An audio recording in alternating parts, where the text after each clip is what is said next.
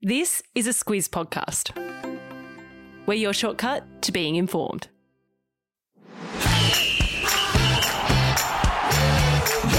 Good evening. This is a special episode of Sport Today.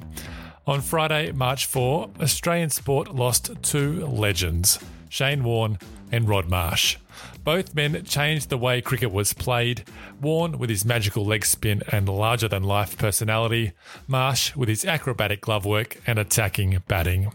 In my former life as a journalist for Cricket Australia, I got to know both Marsh and Warne, and I can honestly say they were genuine, humble, hilarious, and down-to-earth blokes who just happened to be genius cricket players. Warnie, like millions all around the world, was my hero growing up. It was like all my Christmases had come at once when I'd get a text from Warnie asking me to check out some stats for him. His stats, of course. Claire from the Squiz and Squiz Shortcuts and I have put together a bit of a deep dive into the lives of the two greats. We hope you enjoy it. Take it away, Claire. Let's get into it, and we'll start with Shane Warne. He was widely considered as one of the greatest bowlers in cricket history. But before we get to that, let's get some background. He was born on the 13th of September in 1969 in Upper Ferntree Gully, which is an outer suburb of Melbourne, and he was a talented sportsman right from the start. Well, not from the very start, and that's because Warnie broke both his legs in a playground accident when he was very young, and he had to scoot around by lying on his stomach on a trolley for about 6 months. He said that gave him very strong wrists and forearms from an early age. In high school, he played cricket. He actually started out as a fast bowler, but then developed his leg spin bowling. But right from the start, it was AFL footy that was his first love. Yeah, and he was pretty good at it too, but not good enough to break into the top ranks. And that was a pretty brutal lesson for an 18-year-old just out of school. Yeah, things were looking pretty good for him as a rookie with AFL side St Kilda. He actually made it to the reserves level. That's one step below the top league, but he was cut from the roster in 1988. He was shattered by that. But he said there were only two ways to go. You could let it ruin your life, or you could get determined about what's next. And that's what he did, and he committed to becoming the best leg spin bowler he could be. Sam, just explain what leg spin entails. It was almost a lost art form until Warne came along, and from where I stand, it looks incredibly technical with this sort of dusting of magic. Yeah, it's considered the hardest skill in the sport to master. In cricket, there are fast bowlers and spin bowlers, and there are two types of spinners. Finger spinners who use their index finger to spin the ball. Nathan Lyon in the current Aussie team is a finger spinner. The other kind are wrist spinners, and they kind of roll the ball out from their hand using their wrist to spin the ball. It's very tricky, but if you can get it right, the ball tends to spin more, and you can spin it different ways by changing your wrist position. It's high risk, high reward, and we know Warnie didn't mind to gamble a bit. He didn't mind to gamble. It took him a few years to get on track, but in 1990, he was chosen to train at the Australian Cricket Academy under Rod Marsh, and we'll talk about him in a minute. He was actually booted from the academy after a mooning incident in Darwin. And he returned to Melbourne. And in 1991, he had his first class debut playing for Victoria in the Sheffield Shield. And then we get to 1992 and he was selected to play for Australia. Yeah, that test was against India at the Sydney Cricket Ground after just 7 first-class games. So it was a real punt by the selectors. And look, he wasn't an instant success story, Claire. He took 1 wicket in that test and was smashed by India's batters. I'm wondering, Sam, if that had something to do with meeting Simone Callaghan as he prepared for that match. That was at a celebrity event in Melbourne where she was a model for the beer brand Foster's. Claire, it's not for us to speculate, but they did go on to get married in 1995. But back to his cricket, and it was a bumpy debut and plenty of ups and downs over the next 18 months. He found a mentor in Terry Jenner, who was a former leg spin bowler for Australia, and together they built Warne's confidence. And then we get to the 4th of June 1993, the second day of the first Ashes test at Old Trafford in Manchester. I think I know where this is going, Sam. Ball of the century? The ball of the century, also dubbed the ball from hell. I'm not sure which one's cooler. Both rank right up there. Warnie came in for his first delivery in an Ashes series, and what he unleashed was one of those moments when everything changes. Not only did it dismiss England's captain Mike Gatting with a delivery that I could and do watch over and over again, it also announced Warne's arrival as a player who was very, very special. And it was onwards and upwards for Warne. He said over the next 4 years he could really do no wrong on or off the field. He went on to play 145 test matches for Australia, and he remains Australia's most prolific wicket taker with 708 wickets. It's daylight between him and the next bloke on the ladder. That's Glenn McGrath with 563 wickets. Sam, they had quite a partnership. It was a good day when you got to see Warnie and Glenn McGrath bowling from each end for hour-long spells. The batters at the other end didn't like it though, Claire. Both were incredibly accurate, relentless, and can produce a bit of magic. There's a reason why Australia dominated that era of cricket, and in large part that was down to how dominant those two men were. It wasn't just Test cricket where Warnie made his mark. He represented Australia in 194 one-day internationals, taking 293 wickets. He coached the Rajasthan Royals to win the inaugural Indian Premier League. And Sam, Warne wasn't just an accurate bowler. His gamesmanship was a big part of his success. Let's get into that next. Warne was named as one of Wisden's 5 cricketers of the 20th century. It's the Bible of cricket. But he wasn't a fit guy. His diet was atrocious. Sam, I loved in an interview you did with him, he said that if you want a sense of what he liked to eat, just look at the kids' menu.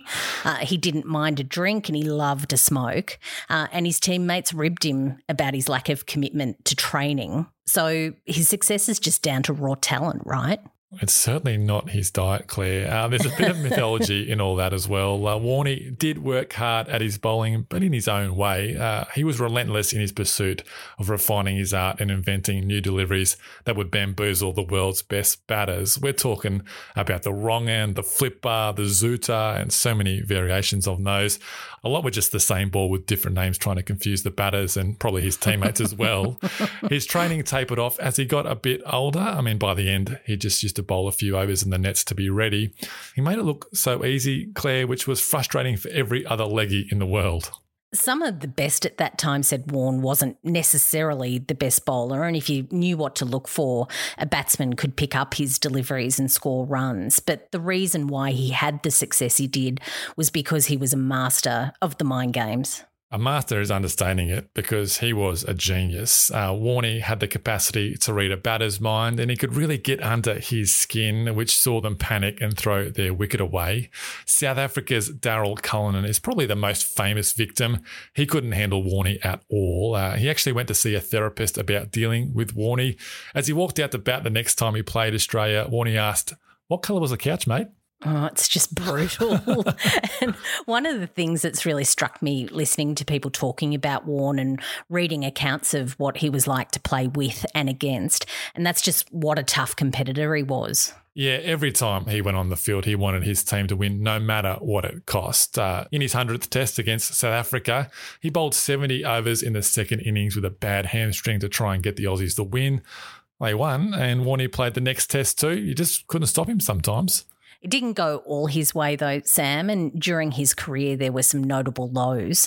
In 1995, the Australian Cricket Board fined Warne and teammate Mark Waugh for accepting money from a bookmaker in exchange for giving information about pitch and weather conditions. And in 2003, Warne was pinged for a positive drugs test. Yeah, he returned a positive result for a banned diuretic. Many people who lived through that era will remember his defence. That was a fat drug that he got from his mum. Essentially, it was a tablet to remove excess fluid and help with a puffy face. So he was pretty vain, old Warnie. But it was on the banned list because it was thought to mask performance-enhancing drugs like steroids. He talked about this being his biggest professional low because he wasn't taking performance-enhancing drugs. That was something he would never do. He was banned for a year over that, and there were also some infamous personal indiscretions. Yeah, there was. He was serially unfaithful to his wife and became tabloid fodder because of it. His marriage to Simone ended over his cheating, and he talked about the hurt and humiliation he brought on her and their 3 children, Brooke, Jackson and Summer. He said it was the biggest regret of his life. He was still able, though, to maintain good relationships with them all because he said that he owned his mistakes. Warne was also engaged to English celeb Elizabeth Hurley, but that didn't work out, although they remained friends. And I'm not sure what happened, Sam, with his relationship with Sharon Strzelecki from Kath and Kim fame. No, well, she married a Shane Warne impersonator, remember, Claire? Oh, yeah, that's right. And after the cricket, Warne trod that very well-worn path to becoming a broadcast commentator. Yeah, he did that in Australia, the UK and in India. He also became a professional poker player and lent his name to charitable causes. And he had commercial interests in a gin distillery and a clothing line, though I didn't buy any of his undies, Claire. And in recent weeks, he had been promoting a feature-length documentary on his life entitled Shane. That one's on Amazon Prime. Yeah, a bit too much information on your underwear situation, Sam. He and some of his mates were in Koh Samui in Thailand for a break after shooting and promoting that doco when he had a suspected heart attack and died. The official cause of his death is still pending. He was just 52 years old. Sam, I like this quote from an ESPN article that followed news of his death, and they said, when Warne likened his life to a soap opera, he was selling himself short. His story was part fairy tale, part pantomime, part adults-only romp, and part glittering awards ceremony. He had the Playboy undies, Claire. Can't let anyone forget that one. I mean, that's a great quote, isn't it? Pretty much sums up his life. And it's good to note that the MCG will rename the massive Great Southern Stand after him. It'll be the SK Warne Stand pretty shortly, a fitting tribute, I reckon.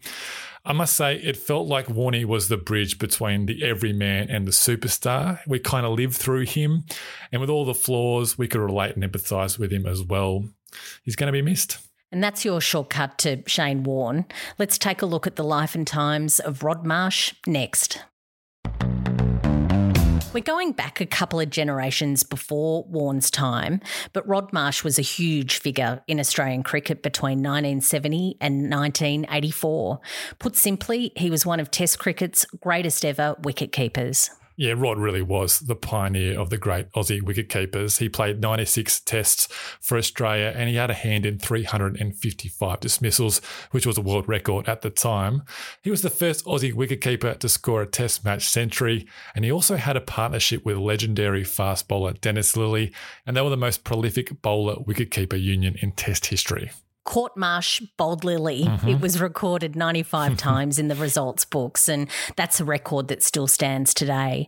Warne was a big part of the most successful Aussie team in history, but the team that Marsh was at the centre of were no slouches either. No, they weren't, and it was a different time when there were huge changes happening in cricket with the rise of Kerry Packer's one-day format and the start of a ramping up of the Test cricket calendar in response. But when you look at the names Marsh played with, we're talking about the likes of Lillee, Jeff Thompson and the Chappell brothers, and Marsh was about as popular as they come.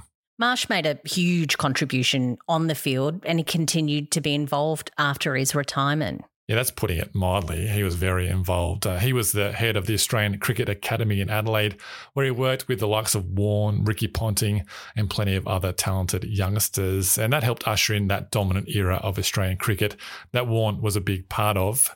He was a national selector for many years, including as head selector before he stepped down in 2016. Marsh's attitude was that cricket was a simple game and you didn't need to really overcomplicate things. And there are plenty of stories about his relaxed, larger-than-life character. Well, let me start by saying, Claire, it was a different time back then. Marsh was known as a lovable larrikin and he had quite a bit of enthusiasm for a beverage. He famously drank 51 cans of beer on a flight to England in 1983, breaking the record of 44 by teammate Doug Walters. Marsh had to be wheeled through customs in Heathrow on a baggage trolley. It was a little bit worse for wear. And the UK tabloids didn't miss. There was one headline screaming, Marsh splashes down. 51 beers. I couldn't drink that much water in a week, I don't think. There's many parallels, Sam, that you can draw between Warne and Marsh. In many ways there are, Claire. They were both men who were comfortable with who they were, and I thought Greg Chappell wrapped it up pretty nicely after news of Marsh's death. He said he was the spiritual leader of the team who was not afraid to speak his mind, much like Warnie was. Marsh actually came up with the team song the players sing after a win underneath the Southern Cross I stand, and that's been handed down throughout the generations. In one aspect of his life anyway, Marsh was more successful than Warne. He was a strong family man, and many of those who have been eulogising him in recent days say that he was devoted to his wife Ros. His son Paul said that he was an incredible husband, father and grandfather. It was a really difficult week for them leading up to his death. Yeah, it was. Marsh had a heart attack on February the 24th in Bundaberg, Queensland. He was up there for a charity event. He was placed in a coma and taken home to Adelaide, but he didn't recover. He was 74 years old. Having got to know both Marsh and Warne a little bit, I can tell you they really, really lived their lives. Lots of great moments, memories, and lots of friendships. That's our deep dive into the lives of Shane Warne and Rod Marsh, gone but never forgotten. Sport Today will return Monday to Friday in your favourite podcast app. We'll catch you then.